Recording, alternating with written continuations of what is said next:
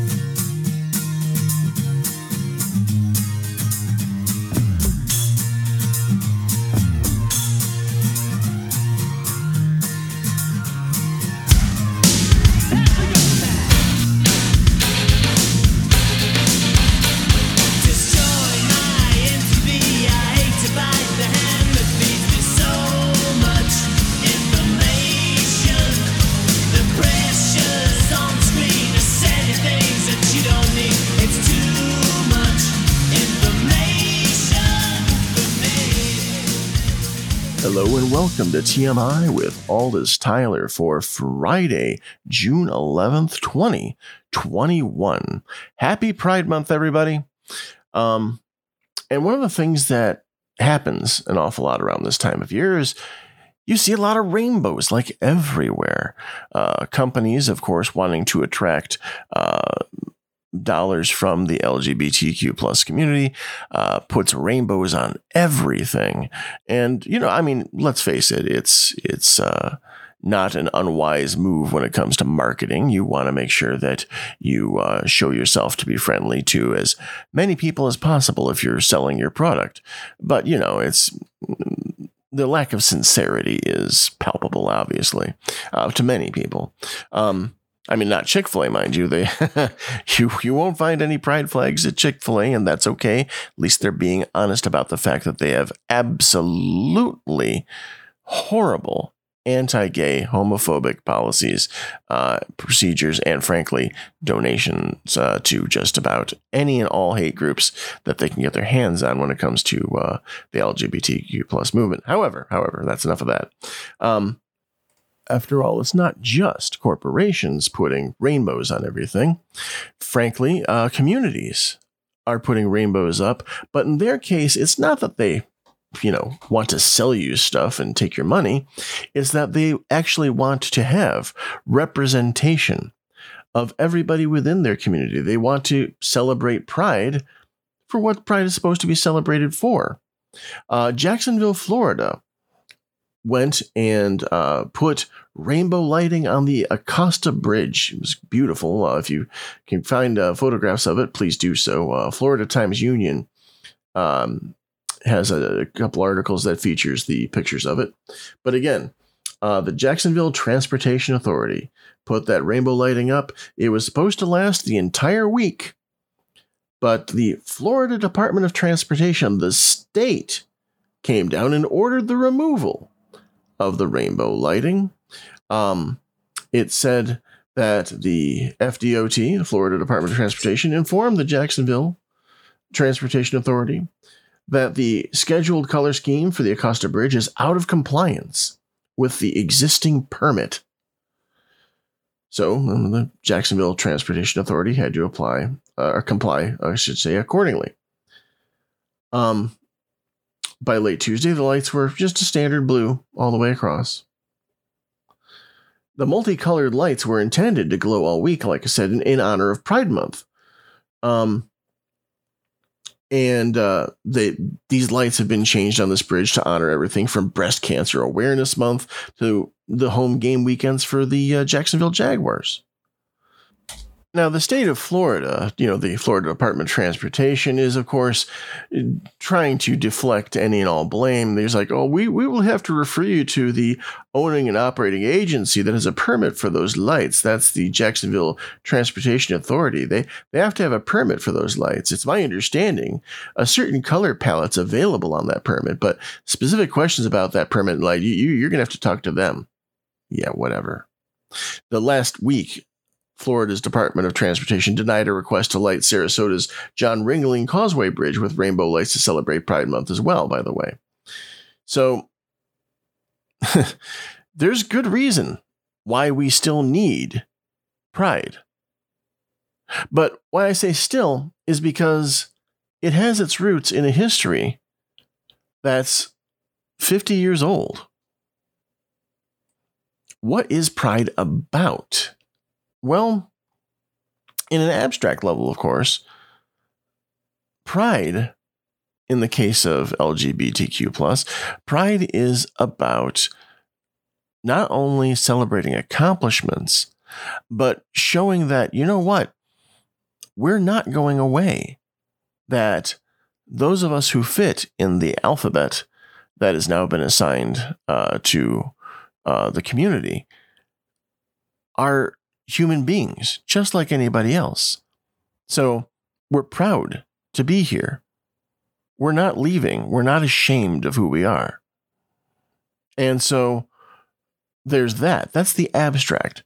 But there is a definite reason as to why Pride Month is June. That's because in the early hours of Saturday, the 28th of June in 1969, you had 8 officers from the New York Police Department who entered the Stonewall Inn in Greenwich Village, New York City. Again, the early hours of the Saturday, the 20th of June there. They didn't realize they were going to make history doing so. They were conducting another shakedown raid, as the patrons of the Stonewall Inn would call it. And the patrons weren't having it that night. The bar was a well-known hangout for the city's fledgling gay community, an easy mark for corrupt officers. Dubbed either Lily Law or Betty Badge by their prey, these officers could pick up a weekly payoff from the owners, the Genovese crime family, in exchange for turning a blind eye to its serving drinks without a liquor license and not leaking the names of influential customers to the press. The envelope of cash they pocketed in return for their compliance was known as gayola, as in payola with the word gay. The Stonewall Inn had once been a stable back in the day. It had no running water to wash its glasses, no fire exit, and the toilets frequently broke.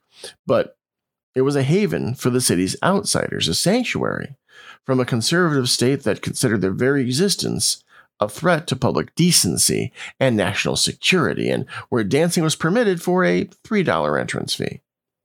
Now, that might not sound like too much to you, but remember 1969. If you're going to go forward from there, consider that roughly like a $15 to $20 cover charge now. Now, the clientele was very mixed race, but primarily composed of gay men, lesbians. There were some homeless teens sleeping rough in nearby Christopher Park who often visited, drawn by the inclusive party atmosphere within its walls that were all painted black. Now, the cops usually tipped off the bar before carrying out one of its semi-regular raids, but this time hadn't. Now, one theory was that the Stonewall Inn's mafia owners had begun extorting rich customers, particularly Wall Street traders, realizing there was more money to be made from selling their silence than mixing drinks. Doing so, the theory goes, estranged the authorities from their kickbacks, prompting them to shut down the bar permanently in revenge. Now, the plainclothes team of officers walked in on a crowded dance floor of some over 200 revelers on that really just hot summer night. And it happened to follow the day that the star of musicals and gay icon Judy Garland had been laid to rest. So let me just make sure we're painting the picture properly here. The denizens of the Stonewall Inn were already deeply upset and grieving over Judy Garland's passing when this shakedown upon shakedown upon shakedown finally happened. And so the officers walked in and barred the doors. But then they attempted to line up and frisk the patrons that they intended to take into custody. And they met with more resistance than, they ever had before. In fact, now I'm going to put this straight for you here. Pardon the pun. The first punch thrown by any of the members at any of the patrons that night at the Stonewall Inn was a brave woman of color, a butch lesbian by the name of Stormy DeLavery. And for her troubles, she was hit on the head with a billy club and handcuffed. And as they were finally getting the wagon there and badly mistreating the people they'd been handcuffing, she turned to the 200 plus people there and shouted out, "Why don't you do something?" That's when the scene exploded. Again, the Stonewall's customers, they were cornered. They'd simply had enough of being persecuted. They refused to hand over their ID cards or cooperate with officers seeking to verify the gender of cross-dressers, which, of course, is intrusive and dehumanizing. They're basically like, well, we need to prove what gender you are. Oh, really? Now, onlookers began to chant gay power and sing, "We shall overcome." They, booed when an officer shoved a transvestite and cheered when he was hit in the face with a person retaliation. And once Stormy had given her call to action, "Why don't you do something?" the scene was, like I say, just completely erupted. Activists, trans women of color, were among the first to throw bottles at the police before being joined by others throwing pennies, beer cans. What followed was a 45-minute battle, a melee. The crowd taking on the New York Police Department with rubbish bins, flaming garbage, cobblestones, and bricks from neighboring construction sites.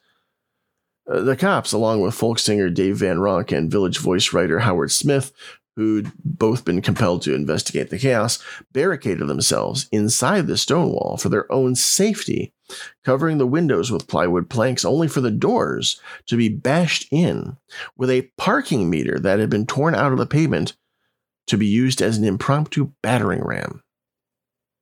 As the protesters broke in and the bar top was set on fire with lighter fluid, a tactical police force unit arrived to help free their colleagues.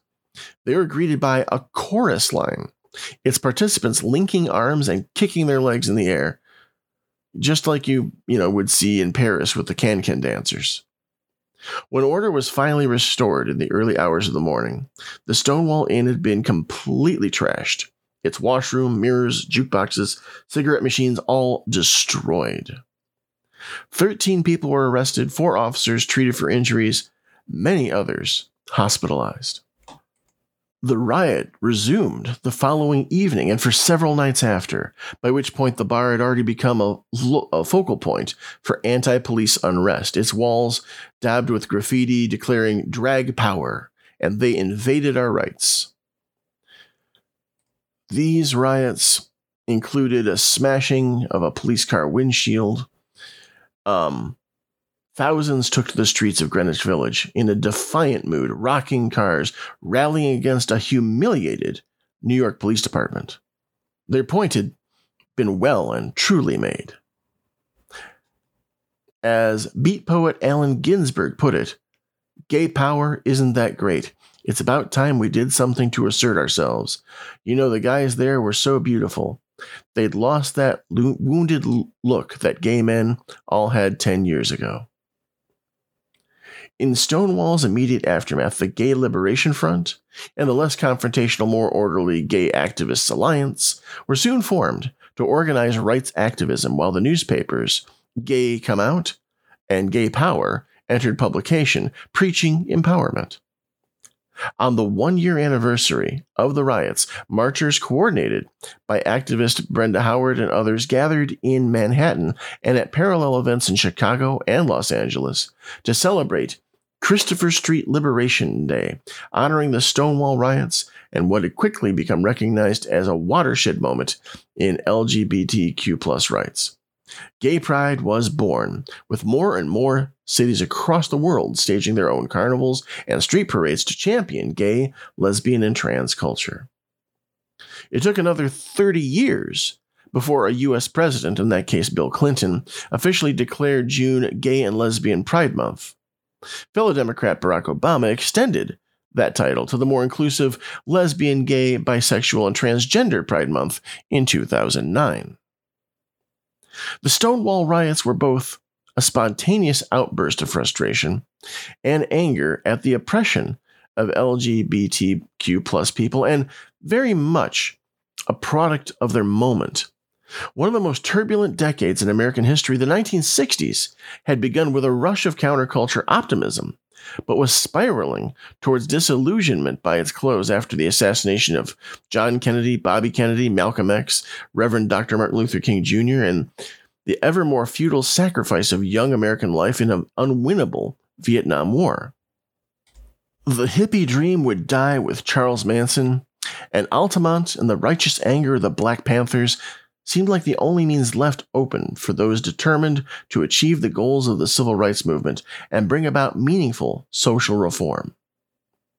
The Stonewall fightback may have been chaotic, but it was also exactly the sort of radical, authentic, provocative eruption the world needed to wake up to the rights and fundamental human dignity of citizens in America and beyond who had suffered in the shadows for far, far too long. In conclusion to the history of Pride, I want to go back to Stormy Delivery. I want to give you a little bit more background on her. She was born to an African-American mother and a white father in the 1920s. She performed as a drag king, as it was known, and was one of several butch lesbians that fought against the police on the night of the riots. When Stormy threw that very first punch that night, it was in self-defense. Stormy recounted, "The cop hit me, I hit him back." Now, Stormy DeLarverie never sought to take credit for spurring a historical movement, but many recount her call to arms, that the powerful words she shouted with all her might that incited the Stonewall riots. Why don't you do something? Stormy DeLarverie served the lesbian community for decades as a volunteer street patrol worker. What that meant was that she patrolled the lesbian bars to keep what she lovingly referred to as her baby girls safe. She was androgynous, tall, dark, handsome, and legally armed. She did this all the way up until she was 80-something years old, retiring in the early 2000s. In 2017 now, there are less than a handful of lesbian bars remaining in the U.S. The last remaining lesbian bar in San Francisco, called the Lexington Club, closed its doors in 2015. But nonetheless, Stormy is fondly remembered as a gay superhero, so to speak, a fearless protector of the lesbian spaces that have all but gone extinct.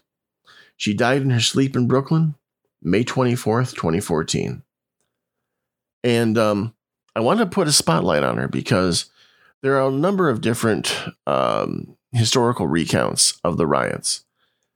But I felt that Stormy really needed to have her place highlighted because she'd been taken out of that place of prominence. And I felt it only fair to make sure that we knew exactly who we had to thank for the fact that we now are taken seriously. Those of us who are lesbian, gay, or like myself, bisexual, transgender, queer, any of the other letters that fit the alphabet that is part of the community. We really do owe Stormy a debt of gratitude. So happy Pride Month, ladies and gentlemen. You're listening to TMI with Aldous Tyler. We'll be right back.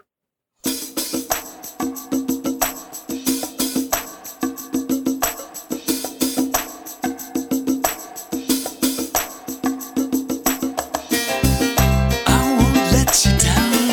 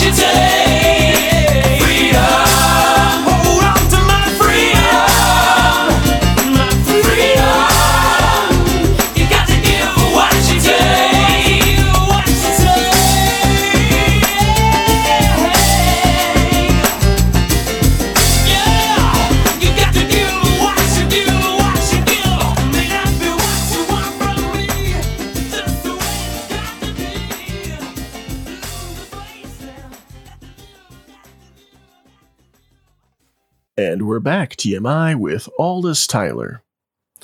Now, around the world, not just here in America, voters are seeming to be turning away from your traditional political organizations, political parties. The question that some are raising is, does democracy work well without them? I mean, as reported by Catherine Ellison in Noble magazine, and reprinted again on BBC.com's Future section. In 1796, President George Washington lambasted political parties for allowing, as he put it, cunning, ambitious, and unprincipled men to subvert the power of the people. Now, that indictment of his seems really timely today, just a few months after 147 Republican U.S. Congress members publicly challenged results of the most recent U.S. presidential election. But even long before then, many Americans shared George Washington's concern. The popularity of parties is at a low point, a nadir, if you will, with both the Democratic and Republican parties here in America widely condemned as not only unrepresentative, but also hijacked by elites. Indeed, right now, a steadily increasing share of U.S. voters, over 38% as of 2018, identify as unaffiliated with either party. That proportion is now larger than the share of voters identifying as either a Republican or a Democrat. In other words, those voters who say, I'm a Democrat, or those who say, I'm a Republican, each one of those is less than the 38% that say, I ain't with those guys. It seems to be an international phenomenon. In Europe, for example, traditionally powerful center-left parties are being accused of ignoring their voters, potentially contributing to a backlash that helped push the United Kingdom into Brexit. The mounting animosity towards the parties has inspired debate among political scientists. Defenders of the traditional party system contend that democracy depends on strong, organized, and trustworthy political factions. Harvard University political scientist Nancy Rosenblum, who explores the challenges facing political parties today, says people in politics often try to go around parties to go directly to the people, but without the parties, we'd have chaos. Yet a small group of scholars, many of them young, say it's time to start visualizing a more open and direct democracy with less mediation by parties and professional politicians. Such proposals were seen as completely fringe until about a decade ago, says Helene Landemore, a political scientist at Yale University. But events including the 2008 economic crisis and Donald Trump's 2016 election as president, she says, have enlarged the scope of debate. Several trends have sped the declining popularity and power of the parties in the United States. Party-run patronage schemes that rewarded supporters with government jobs have long given way to more meritocratic systems. The rise of independent political action committees has given candidates a source of campaign funding, like around $4.5 billion in the last 10 years alone, outside the party channels that once dominated access to campaign money. This has made many candidates more entrepreneurial and less beholden to the party bureaucracy. Now, again, parties also now determine their candidates through primary elections instead of with meetings of party insiders. Only 17 primaries were held in 1968, just over 50 years ago. Today, every state has a primary or caucus. This switch to universal primaries has shifted influence from party veterans to more extreme activists who are more likely than average voters to vote in primaries. Now, Ian Shapiro, a political scientist at Yale, notes in 2018, the Democratic National Committee even cut back on the influence of superdelegates, the hundreds of party VIPs who also had votes in selecting candidates. This was to reassure voters that party officials were listening to them, the DNC's vice chair said at the time. In many parts of the United States, partisan gerrymandering has contributed to making candidates less representative of their constituents by creating safe seats for both parties. That means that the winners are, in effect, decided in the primaries that pit Democrats against Democrats and Republicans against Republicans. This phenomenon helps explain the 2018 election of Alexandra Ocasio-Cortez, then a 28-year-old Democratic socialist who had never before held elected office. Ocasio-Cortez beat an establishment Democrat in a primary in which less than 12% of the voters in their district turned out. Now, not everyone agrees that political parties are weaker today than they once were. Today's extreme polarization means that much of the public is more strongly attached to their own party. And party-led voter suppression or voter mobilization efforts, in fact, make party leaders more powerful than ever. Still, many experts believe that political parties have suffered major losses in clout, which in turn has been a loss for democracy in general. Shapiro and his Yale colleague Francis Rosenbluth in a 2018 opinion piece wrote, "Political parties are at the core institution of democratic accountability because parties, not the individuals who support or comprise them, can offer competing visions of the public good. Voters, they argue, have neither the time nor the background to research costs and benefits of policies and weigh their personal interests against what's best for the majority in the long run." So, in other words, because we're worked to death, we don't have the time to actually do our own research. So parties are necessary.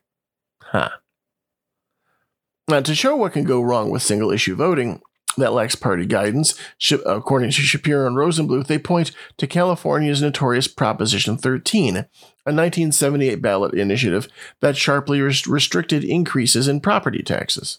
At first, the measure seemed like a win to many voters, yet over the years, the new rule also decimated local budgets to the point where California's per-pupil school spending now ranks near the bottom of the list of 50 states.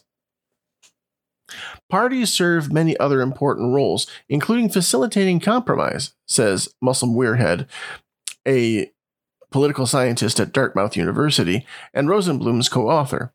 As an example, Weirhead points to the U.S. Farm Bill, which the two parties renegotiate roughly every 5 years. Each time they sit down, the Democrats want food support for urban people, the Republicans want support for farmers, and somehow they always come to an agreement. The alternative is favoring one side or simply passing nothing at all. Perhaps most importantly, the U.S.'s two main parties have traditionally cooperated in acknowledging their opponents' legitimacy, as Rosenblum and Weirhead write.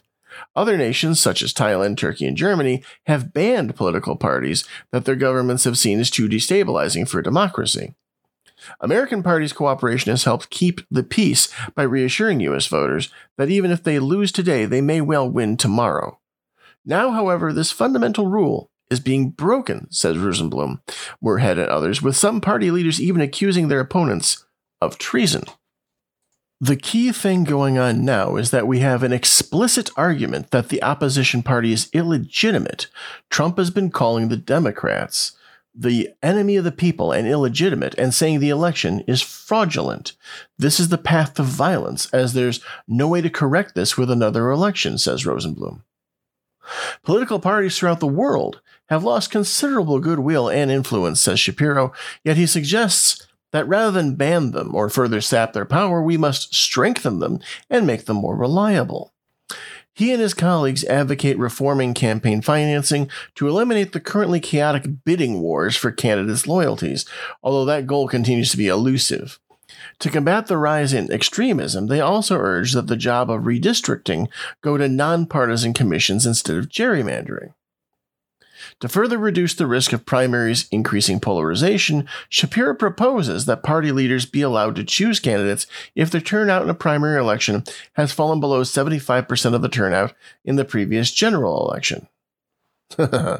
So, okay, let's back this up for a minute. These people are saying, hey, you know what? Parties aren't to blame necessarily. We just got to make them stronger, strengthen them back up again. So, in other words, we got here with political parties being strong. We got here with political parties choosing their own candidates rather than having primaries. We got here through the exact road these people are saying we should take again. I believe there's a big old saying about the definition of insanity being doing the same thing and expecting different results. Yeah. Now, I mean, sure. Should we discourage gerrymandering? Absolutely. Is that going to happen with strong political parties? No. Is it going to happen with weak political parties? No, because political parties benefit from gerrymandering. They're not going to stop it. Now, Landemore and her faction contend these ideas don't match the urgency of the current dilemma. She invites people to imagine how democracy might function with less or even zero reliance on political parties, and particularly without costly and potentially corrupting political campaigns.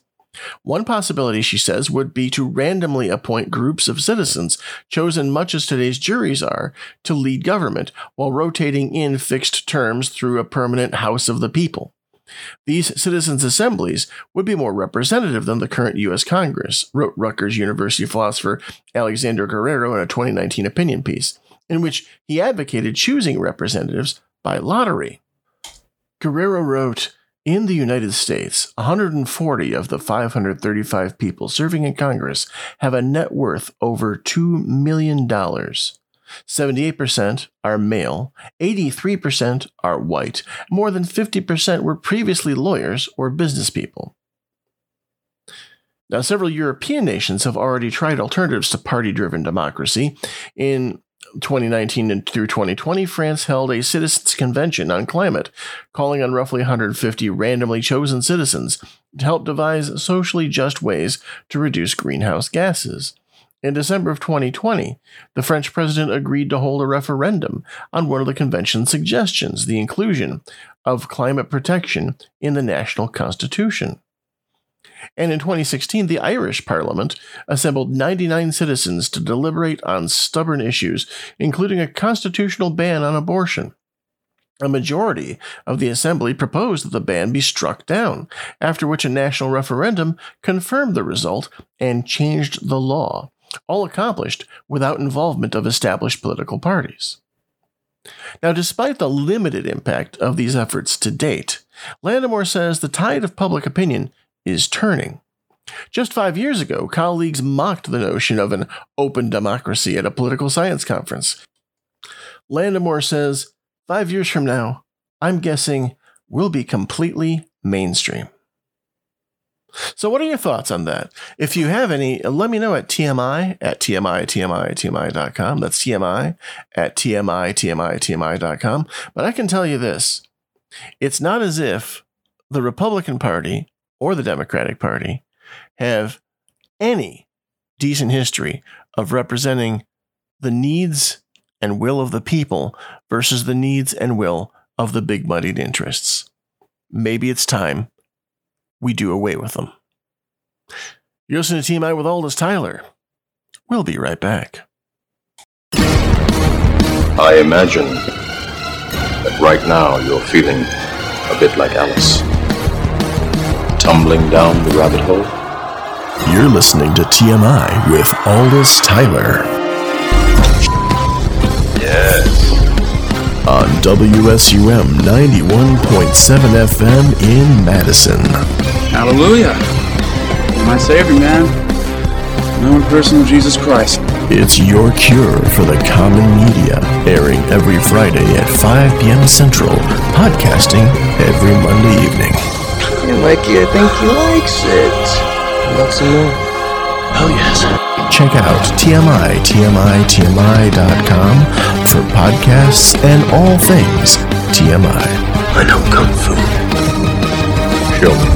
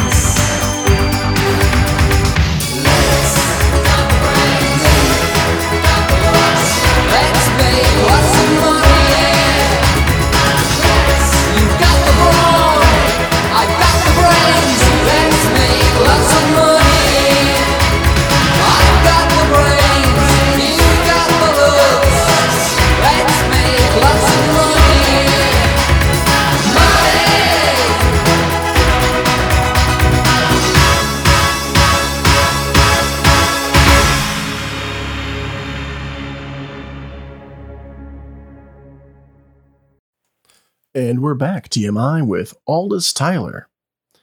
January 6th of this year, just by my giving you that date, you probably know the topic because that was the day of the assault on the U.S. Capitol building in Washington, D.C.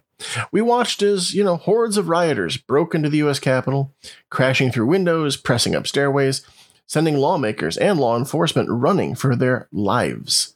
No, that's not hyperbole.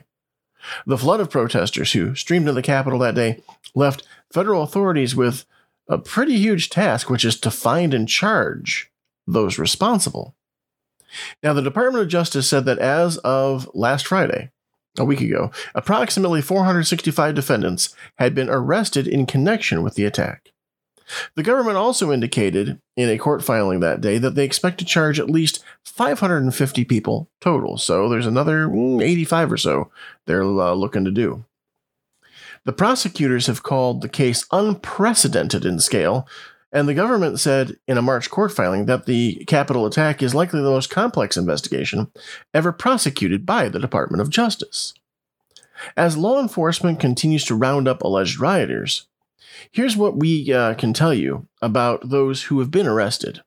So as we mentioned, there's been approximately 465 defendants that have been arrested in connection with the riots. And reviewing court documents for 449 cases that have been unsealed, you can see that of those, at least 181 defendants were also indicted by grand juries. Now, charges for more than 130 defendants include assault, resisting, or impeding officers or employees, including more than 40 who were charged with using a deadly or dangerous weapon or causing serious bodily injury to an officer. In total, more than 150 officers were injured in the attack, according to sources on Capitol Hill and the Capitol Police Union, as well as testimony from Metropolitan Police Chief Robert Conti. Now, approximately 30 defendants have been charged with conspiracy, a charge that alleges defendants coordinated with others to commit an offense, including 16 Oath Keepers who have been indicted together in a single conspiracy case, and 15 members or affiliates of the Proud Boys who have been charged in 4 separate conspiracy cases.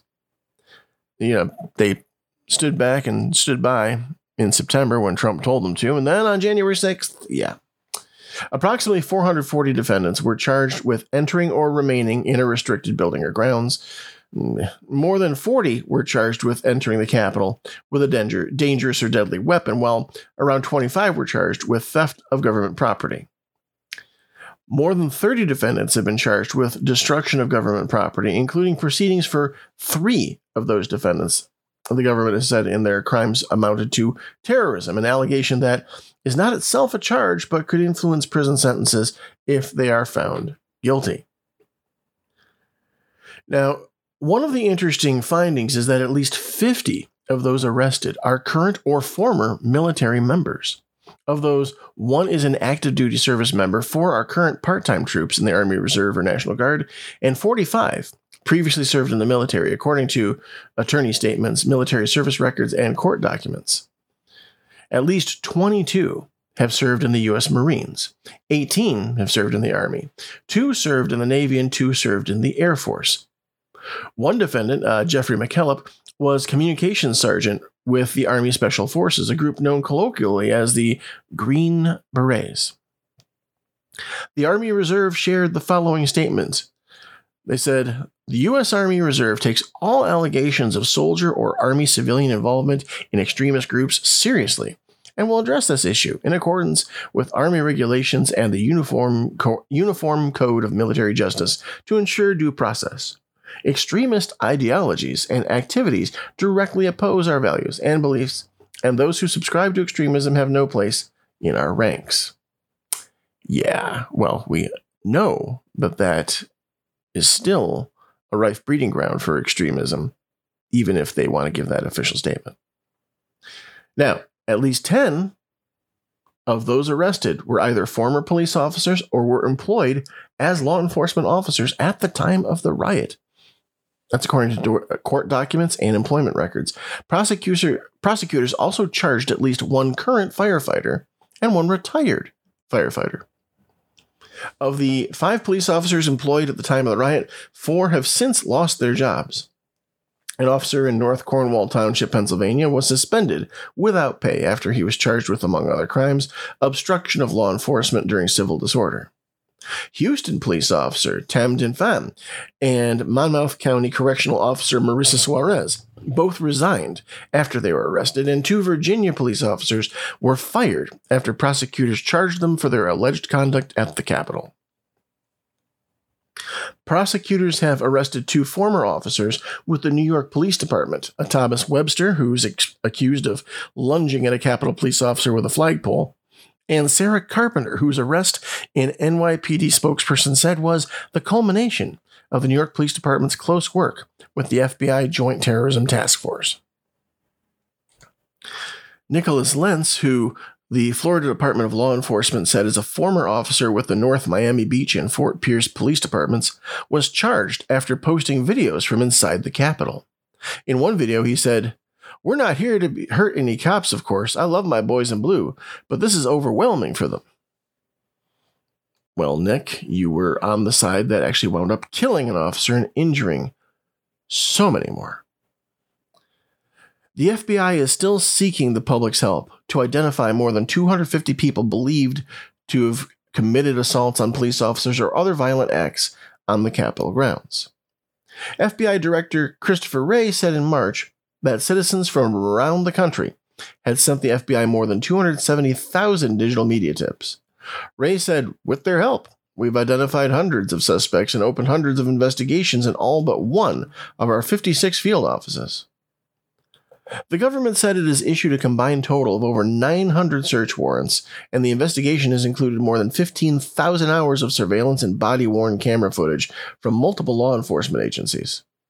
The government has also gathered approximately 1,600 electronic devices, the results of hundreds of searches of electronic communication providers, over 80,000 reports, and 93,000 attachments related to law enforcement interviews and other investigative steps. Now, the rioters came from at least 45 states outside of Washington, D.C. Among those arrested whose home states were known, the most were from Texas. About 45 Texans charged so far. Florida had at least 39 residents arrested. Pennsylvania and New York each had at least 37. Now, authorities have connected at least 67 alleged rioters to the extremist groups, as I mentioned, including the Proud Boys, Oath Keepers, the Three Percenters, Texas Freedom Force, and the conspiracy ideology of QAnon. While those arrested in the January 6th mob were mostly men, at least 53 women have also been arrested for their alleged participation. Now, here's a demographic for you. Among the 138 defendants whose ages are known, the average age is 41.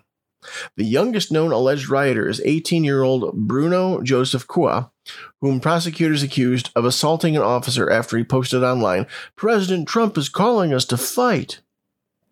The oldest is Gary Wickersham, who, according to his attorney, is an 80-year-old Army veteran. Authorities said Wickersham walked through the Capitol during the siege and later told authorities he believed he was authorized to enter because he pays his taxes. The Senate released a report Tuesday identifying widespread security and intelligence failures that led to the deadly January 6th assault on the Capitol. In a rare bipartisan joint interview, the Democrats and Republicans leading the investigation sat down and for a candid conversation about what went wrong and allowed a mob to storm the U.S. Capitol. On Friday, June 4th, a judge rejected the government's request to ban Capitol riot defendant Anthony Giannett, an alt-right internet provocateur known as Baked Alaska, from posting videos online after they say he live-streamed himself threatening his friend. Former Vice President Mike Pence told a crowd of Republican activists in New Hampshire on Thursday night that he doesn't know whether he and former President Trump will ever see eye to eye about the January 6th attack on the U.S. Capitol. President Biden has ruled out creating a presidential commission to investigate the January 6th assault on the Capitol because he believes Congress should be the one to investigate, according to White House Press Secretary Jen Psaki. A bill to create a bipartisan commission was blocked by Republicans, of course, in the Senate. Now, why would they do that? Oh, maybe because they might get implicated. Anyway, nearly 5 months after the Capitol riot, at least 17 police officers remain out of work with injuries sustained in the attack, and of course, one is dead. So here's the deal. You know me. I am not a rah-rah police guy. I'm not happy with how the policing in America has gone down of late. And I believe that as an institution, it needs complete overhaul, top to bottom. That said, the officers that were attempting to make sure that our elected officials weren't killed by a mob storming the Capitol building, I at least can say that they probably were doing their jobs the right way. So again, please don't misread my apparent affinity for law enforcement in presenting the January 6th attack as I have. Believe you me, I have no patience, none, for the abuse of power that law enforcement has shown across the country. And I just want to point out that that doesn't mean these particular officers deserved to be injured or killed by trying to keep elected officials from being murdered. The two concepts can coexist. Now, thank you for listening to TMI with Aldous Tyler. Again, if you want to check out TMI.com, I post podcasts of the show there and other goodies. And of course, you can always contact me through there. But I have had people contact me, go, Aldous, wow, you really seem to have a clear vision, even if they don't agree with how I see things. And they want to know, how do I do that when there's just too much information being thrown at you every day? Well, the first trick is you got to stop and breathe deep. Close your eyes and let all of that stuff fall away. All that stress, all that silliness. Find a center within yourself. Remember what matters to you. Because then you can release that breath and let all that go. Once you've done that, you'll be ready to see the world for how it actually is. That is the preparation. Breathe in, breathe out, find your center. All you'll have to do at that point to see the world for how it truly is simply